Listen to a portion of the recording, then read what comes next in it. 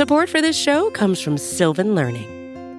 When children love learning, they can tackle any challenge life throws at them. Sylvan's Insight Assessment can help you determine if your child is ready for what's ahead. It can also identify gaps in learning and point out areas that could be of concern for your child so they can tackle what's to come. And right now, it's the best price of the year at $29. Go to sylvan29.com to learn more and get your child's assessment for only $29. That's SYLVAN 29.com.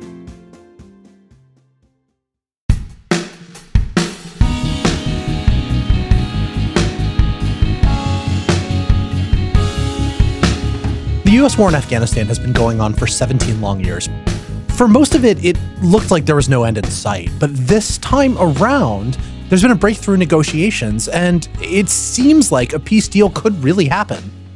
That's what we're going to talk about this week on Worldly, part of the Vox Media Podcast Network.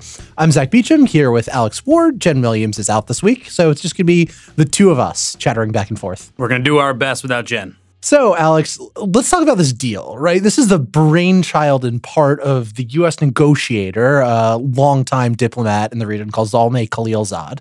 What happened? So they came up with a framework. Let's be clear, it's not an agreement. It is just kind of like broad outlines of we could do this. And what this is the Taliban would agree not to allow any terrorist groups to operate inside of Afghanistan. So Al-Qaeda is out, ISIS is out. And they would also agree to a ceasefire with the Afghan government. That would allow the U.S. then to agree to start withdrawing troops from the country, something the Taliban has wanted a long time, and of course even a lot of Americans after watching the war rage on for 17 plus years now. So this is a framework for U.S. withdrawal, right? It's not like ending the whole war. It's just these are the conditions under which the U.S. will stop fighting the Taliban. Exactly right. And another one that is important and the U.S. will definitely fight for is making sure that the Taliban actually agrees to talks with the Afghan government, something the Taliban has refused to do for the main point of they think that the government is a stooge of the U.S., effectively a puppet. And I don't agree with that argument, but you can sort of see why they think that. That's just because the U.S. military has been supporting the Afghan government for decades now. Right. I mean, the argument here is that the U.S. government is the principal military patron of the Afghan government, and so they wouldn't really want to fight a war without the U.S. being there on their side. No, exactly right. The framework that I heard made perfect sense to me, right? Like this is very clearly what both sides have been wanting for a while. It seems like they've at least come to the table. They've agreed, yes, if we come to a final deal, it will look along these lines. So that seems like progress. Seems like is the operative word here, because negotiations to end the conflict in Afghanistan have been going on for a long time and they have not worked, right? There are some real roadblocks that make it difficult to turn this agreed framework into, an actual peace deal. Yeah, so there are three main roadblocks I think we should talk about. The first one is women's rights. There's a major concern if the U.S. left Afghanistan, the Taliban would effectively take over the country and revert to the brutal rule that it installed before we invaded after 9/11. And there's an example you may be very familiar with, which is the case of Malala Yousafzai. So recall that she was shot in the head by the Taliban by virtue of being a young girl who was going to school, right? She's now, of course, a major figure speaking out for women's rights in Afghanistan and around the world. But that was commonplace, sadly, in the country. And so, of course, there's a concern that if there's no real major military support for the Afghan government to fight back on the Taliban will run roughshod around the country and revert to that style. Right. It's hard to overstate how terrible Afghanistan under the Taliban was in terms of its repression of women. Women weren't allowed to leave the home on their own volition. They weren't allowed to occupy any major position in society. Forced veiling was common, right? It is about as bad a system of government as one could imagine. So it makes a lot of sense that the U.S. would condition any withdrawal on the Taliban agreeing not to do that again. And it seems like they might in this case, right? In some of the negotiations, their position has been that they allow women the right to work, to engage in trades, to be educated, and even serve in top government roles, right? They've made a lot of concessions on this front, which I have a lot of difficulty wrapping my head around given the way that they operated beforehand. Absolutely. Let's be clear. The Taliban of then is not the Taliban of now for the very morbid reason of a lot of them have died off, right? It's just been decades of fighting. And so they also could just be tired and go, all right, fine, if this is what it takes for the U.S. and foreign troops to leave, maybe we'll do this. But also, let's not lose sight of the fact that it requires the trust of women to ultimately somewhat agree to this. We're seeing some of that in a way. We've seen some female politicians from Afghanistan. They met with the Taliban in Moscow recently just to hear them out. And one of those women was like specifically targeted for assassinations by the Taliban. And it's astounding to me that they would do that, the strength that it must take. But you can see their reasoning why, which is if their country is eventually going to lead to some sort of peace or some sort of stable situation, these women are willing to listen to the Taliban and see if they're serious. Of course, who knows, right? Right. Well, there are also two pretty decent reasons to believe that they might be, right? The first one is they want the peace deal. They want the U.S. out. Right. They want the fighting to end. They want more room to operate. And if that's what it takes in a sort of realist political sense, then maybe they'll make concessions on their hardline ideology. The second is the amount of repression it would take to change Afghanistan from where it is right now. After almost 2 decades of no Taliban in charge, much of Afghan society has changed dramatically. Women occupy a lot of roles that they didn't occupy before. It's by no means perfect, but it would be very difficult for the Taliban to force things to go back to the way that they were. So from their point of view, maybe it makes sense to give up, again, on this ideological objective that would be hard to accomplish no matter what, and try to get some more power just to consolidate your control over territory. Yeah, I agree. I mean, it could be quite the concession on the Taliban's part. Of course, in the grand scheme of life, it is not a concession. You should just treat everyone fine. So that's roadblock 1, right? How the Taliban would agree to treat women and minorities, frankly, when and if U.S. and foreign troops leave. Roadblock 2 is that the Afghan government is not a part of the talks yet. At the end of the day, what the U.S. has been trying to do is get the Taliban and the Afghan government to chat, which is important because those are the two most vital institutions of governance at this point in Afghanistan. As I mentioned earlier, the Taliban isn't willing to do that because they feel that the Afghan government is a stooge of the U.S., and the Afghan government isn't willing to talk to the Taliban because why talk to the insurgents, right? It's kind of like the we don't negotiate with terrorists position. They're, of course, worried that the Taliban may want some sort of power-sharing agreement because it also is a powerful institution. So the fact that the Afghan government is involved in the talks is a major impediment because that is the ultimate deal, so to speak. It's especially difficult because there are incommensurate views of what the Afghan government should look like in the future between the two sides, right? The Taliban, one of the things they're insisting on is that there be some kind of Islamist government. Mm-hmm. The Afghan government is modeled along more liberal democratic lines, and that makes it trickier to reconcile the eventual state of the state in Afghanistan. And it's not clear if that can be accomplished in negotiations. Right. And to complicate these matters further, I mean, the Taliban is frankly winning the war. They're gaining more territory, more control over the population. They're basically controlling or contesting over 40% of the country. So the Taliban doesn't really have a good reason to come and surrender. As you mentioned, they're looking for some sort of power-sharing agreement. But then what does that even look like? What ministries do they run, if at all? Like, how powerful can some of its members be? Like, should the Taliban be able to run for president, right? So these are very sticky issues that we haven't even gotten to yet. And that actually connects really well to the third big roadblock that we wanted to talk about today, which is President Trump's frequently and loudly stated desire to get out of Afghanistan. The Afghan government needs U.S. support if it wants to wage an indefinite war against the Taliban without compromising. If the Taliban knows the U.S. wants to pull out and will agree to just get out because the president has said it very frequently, then they could broker some kind of separate deal with the U.S., or if not broker, then just wait the U.S. out, lie about whatever it is they're going to do later, and then when the U.S. leaves, proceeds to break the terms of the agreement, betting the U.S. wouldn't get back into the country because Trump wants out so badly. Exactly. There's a famous maxim that was attributed to a Taliban official, which was, you guys have the watches, we have the time. To your point, the Taliban could effectively wait out the U.S. It seems like that time is running out for America because Trump keeps sort of saying, or at least considering, withdrawing half of the U.S. troops that are in the country. So that is a massive move. And so the Taliban, you could imagine, is taking advantage of this situation by going, yeah, we'll give women rights. Yeah, we'll play nice with the Afghan government. Yeah, just get out of here. And then once they're gone, they, again, run roughshod over the country. Yeah, this is why I'm personally not willing to celebrate yet, right? I think it's very difficult to believe an Islamist insurgent group, one that has done a lot of truly awful things over the course of just the war, let alone what it did when it actually controlled the government, right? And to believe that, given that they have strong incentives to lie, that they're serious about these compromises when it comes to women's rights and freedoms and stuff like that. Right. And I will be honest, I share that skepticism, but I have in reporting on this, have talked to experts who share some sort of optimism. So, and some of it is actually we've talked about. So the first one is like, this is just a deal the Taliban has won for a long time.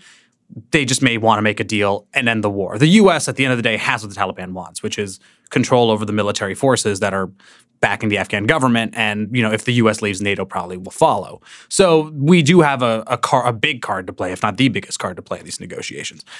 A second one is that just we have seen the Taliban moderate their stances in the past, even if temporarily. So, for example, there have been instances where like the Taliban will burn down a village and then some locals will say, hey, you know, guys, like that may be a step too far. And they kind of go, oh, okay, we won't do that again. And they sort of push back. And a famous example is from last summer where basically at the behest of the Afghan government, they were like, can we just have 3 days of no fighting?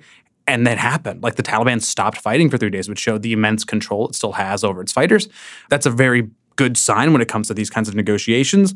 And then finally, the Taliban seems to be coming to a realization that it knows that it can't govern Afghanistan like it used to, right? The international community would just be against it. And so it might be willing to make some sort of deal where it doesn't get the grand prize, but a pretty big one. That's not necessarily very palatable, right, when we put all those things together, but this seems like we're in a realm of best bad option. Yeah, it's just difficult to tell how serious that kind of signaling is when they have, again, a tremendous incentive to dissemble and have frequently said time is on their side. So they could be talking to Western analysts and observers and reporters and telling them, we're willing to compromise. They could signal through things like these 3-day breaks that they're actually willing to compromise, when in reality, when it comes to the big issues, they're not, and they can win militarily if the U.S. and NATO get out and they won't come back in. That could be their calculation, and they could be lying to all of us. The question is, how much trust can we put into the reporting and the expert analyses based on talking to Taliban people? And it's tough to say. It's just, sometimes you may have to take a leap of faith in governance. And I think that's where we're at, right? I mean, we've heard from Zalmay Khalilzad kind of say, look, and the State Department, who I've talked to about this, they're like, look, nothing is agreed to until everything is agreed to. So I think everyone is aware that this is just the very initial stages. But to be clear, like this is the furthest we've gotten in nearly 20 years, right? So yay to a certain extent, but like let's be very cautious with our optimism. So we're going to take a break, and when we come back, we're going to talk about a country that literally changed its name to get into NATO. Welcome back. Now we're going to talk about a country that went to incredible lengths to join NATO, and that country is Macedonia, or should I say, North Macedonia, because that's their new name. They changed it as a condition of joining the Western Alliance, which is weird to think about and involves a lot of strange history. So, Alex, take us back and help us understand what's going on here. This is one of my favorite and most frustrating European disputes. So you need to know that Macedonia, as it exists, was part of Yugoslavia, which dissolved in 1991.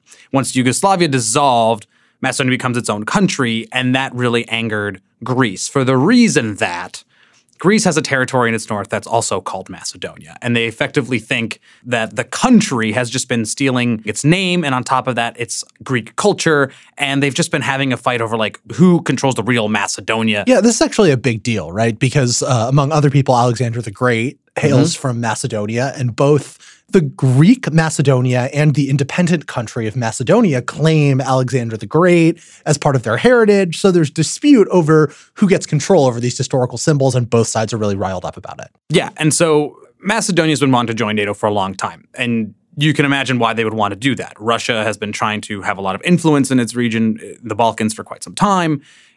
Being a part of the alliance helps protect it from that influence, and especially, of course, military invasion that gives it the space to grow as a country. And for NATO, I mean, Macedonia, let's be honest, is not going to offer a lot of military capabilities. It's not going to be that much stronger because the country is in, but what it does do is help NATO push back on Russia effectively in a bigger geopolitical sense. And in 2008, Macedonia tried. They'd been trying since 1999. To get in. In 2008, they made a concerted push, and they failed because Greece said no. Yeah, just to put a point on, I mean, like, here's what you need to know about how NATO works. So for a country to join, all of the members have to say yes. You'd be shocked to know, as you mentioned, that there was really just one leading the charge, right? So that's the Greeks. So even if all the members said yes, Greece goes no, and Macedonia isn't in. And so that highlighted this fight over the name, right? Because that was really the sticking point for why Macedonia couldn't get into the alliance. Right. And that had pretty significant political ramifications in Macedonia. People were pretty mad. That and other reasons led to the election of a right-wing populist government that did things like build Alexander the Great statues and generally just pissed off Greece. Trolls. Yeah, and they were just not going to join NATO. They weren't particularly excited about the idea of joining NATO either, right? Right-wing nationalists in former Soviet states generally are not super pro-Western. In 2016, that government got replaced by a social democratic, a more standard left government in Europe, and they renewed the effort to try to get into NATO. They met with the Greek prime minister, they sat down, they talked about it, and they hammered out this compromise, which is that Macedonia change its name to North Macedonia, implying that there's Greek Macedonia, which is like its own thing, and then North Macedonia, which is the country. And so it gets to keep its name, but also just adds an adjective. And then the Greeks are cool with letting it into NATO. Right. So now, like, we're good. It's been years of fighting. Now we're good. So we went from the former Yugoslav Republic of Macedonia to the Republic of Macedonia. And that, again, even though we've gotten to this point, you may go, this sounds crazy, but like I was in Europe in 2010s just studying this stuff, and like I was talking to Macedonians and Greeks about this, and they were up in arms about it all the time. Like that name change is everything, and it's why it really looks like the country of North Macedonia, as we should now call it, is heading into the alliance. There is, however, a potential stumbling block.